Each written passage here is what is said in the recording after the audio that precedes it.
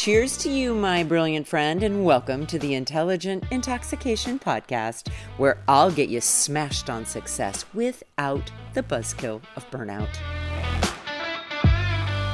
What is the difference between actually having social anxiety and being an introvert?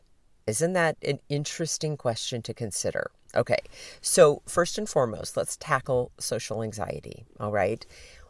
When you have social anxiety, a couple of things are happening. You go into a social setting, you have an alarm in your body going off, like your nervous system is actually in a stress response. And it could be because sometime in the past, you were in a social setting and you experienced some sort of abuse. Maybe you were in a social setting and you experienced a loss, or maybe you lost your actual social group or a relationship with someone. It could be that you have experienced being abandoned socially or shunned or kicked out of the friend group. It may be, again, very closely related that you felt rejected socially, right? Or that you were in a position somewhere along the way where you were forced or pressured to mature before you were ready to, okay? All of those things can be very traumatic, and those traumas, those responses can get actually stored in our bodies, right? So let's come back to present time. You go into a social setting, and one of those 5 things could be triggering an actual alarm in your body. There is a phenomenal book out there called Anxiety RX, and I will put the link to that book and to the author, incredible gentleman who wrote the book, in case this is kind of like resonating with you and you really want to learn more. So, just so you know, if you have social anxiety now, you may be having these alarms in your body. At the same time, you may have this overactive inner critic in your brain with coming at you with all of these intrusive, worrisome, stuck thoughts, right? And it's no wonder if you've got both of those things going on at the same time, you're going to experience a lot of anxiety socially. Okay. That's social anxiety. Here's what being wired like an introvert is, though. If you are an introvert, it doesn't mean that you don't enjoy being social, that you don't enjoy connecting with other people. What it does mean, though, is that you tend to recharge on your own and quietly. So you tend to get to the point where you can just feel it in your body. You are saturated, right? Almost like a sponge that is just too wet.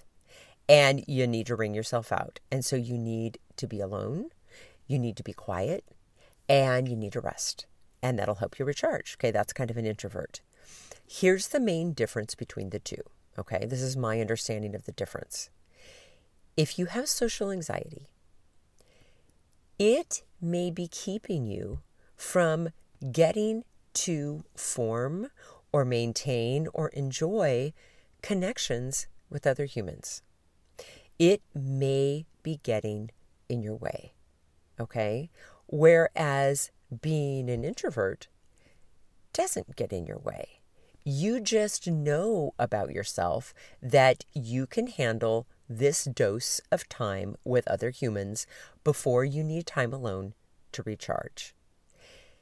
With social anxiety, you may be avoiding or resisting being with other people, especially in certain arenas or certain settings, because of this fear of this actual anxiety that you're going to experience when you're there.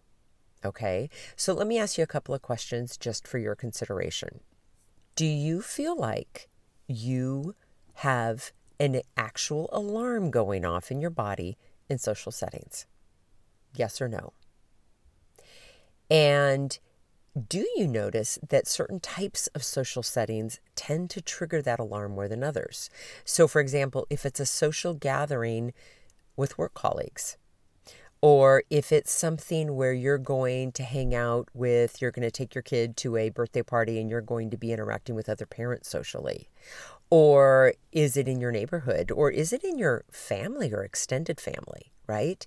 When do you notice this alarm in your body being most at the forefront, right? Also, what are some of the worrisome, anxious thoughts that you notice in those situations? Like, are you thinking things like, I'm not good enough, I'm not attractive enough, I'm not wealthy enough, I'm not accomplished enough, I'm not educated enough, I'm not likable enough, I don't have enough friends, whatever it may be, okay? What are you noticing on that front? And when do you notice, if you do relate to being an introvert, that you ignore the signs in your body that you're saturated and that you're flooded, and you really now need to be quiet and you need to be alone and you need to rest so that you can recharge?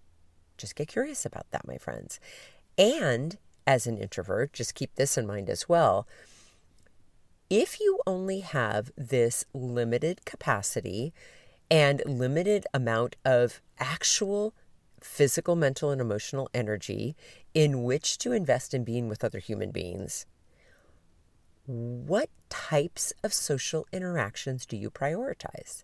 Because I guarantee you're not going to have the energy or the bandwidth for all the social engagements. You're going to have to be very selective. So, for example, for you, it might look like, unless it's with close friends, I don't go to big parties. Or unless it's with people who I genuinely can have like this high quality, meaningful conversation with, I say no. And I pass on, random parties or hanging out with people that I don't know very well or that I don't have anything in common with. Just get curious, my friends, because the more you understand and the more you know about yourself, self-awareness, the better you're going to be about having your own back and managing yourself, and also being aware of what your needs and wants are for the social part of your life. Also in the notes today, I'm going to put a link to betterhelp.com it's actually betterhelp.org, I think, which is an online counseling service that helps connect you to therapists remotely.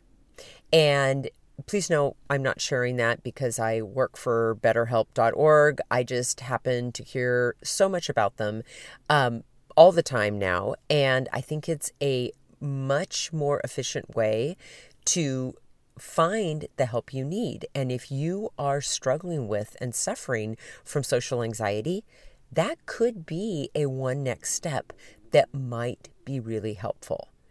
Not because there's anything wrong with you. This isn't about you being broken. The way that I look at it is this.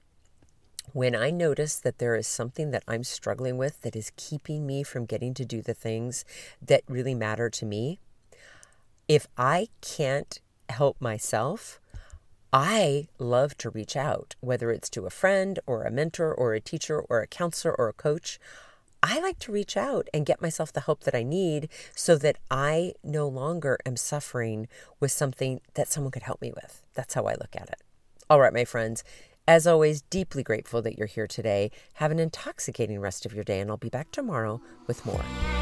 Hey, my friend, if you're thirsty for more than this daily shot and ready to intoxicate the hell out of your personal or professional life, I'd love to invite you to coach one-on-one with me.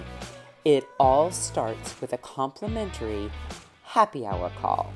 Head on over to terrybradway.com. That's Terry with 2 R's and an I.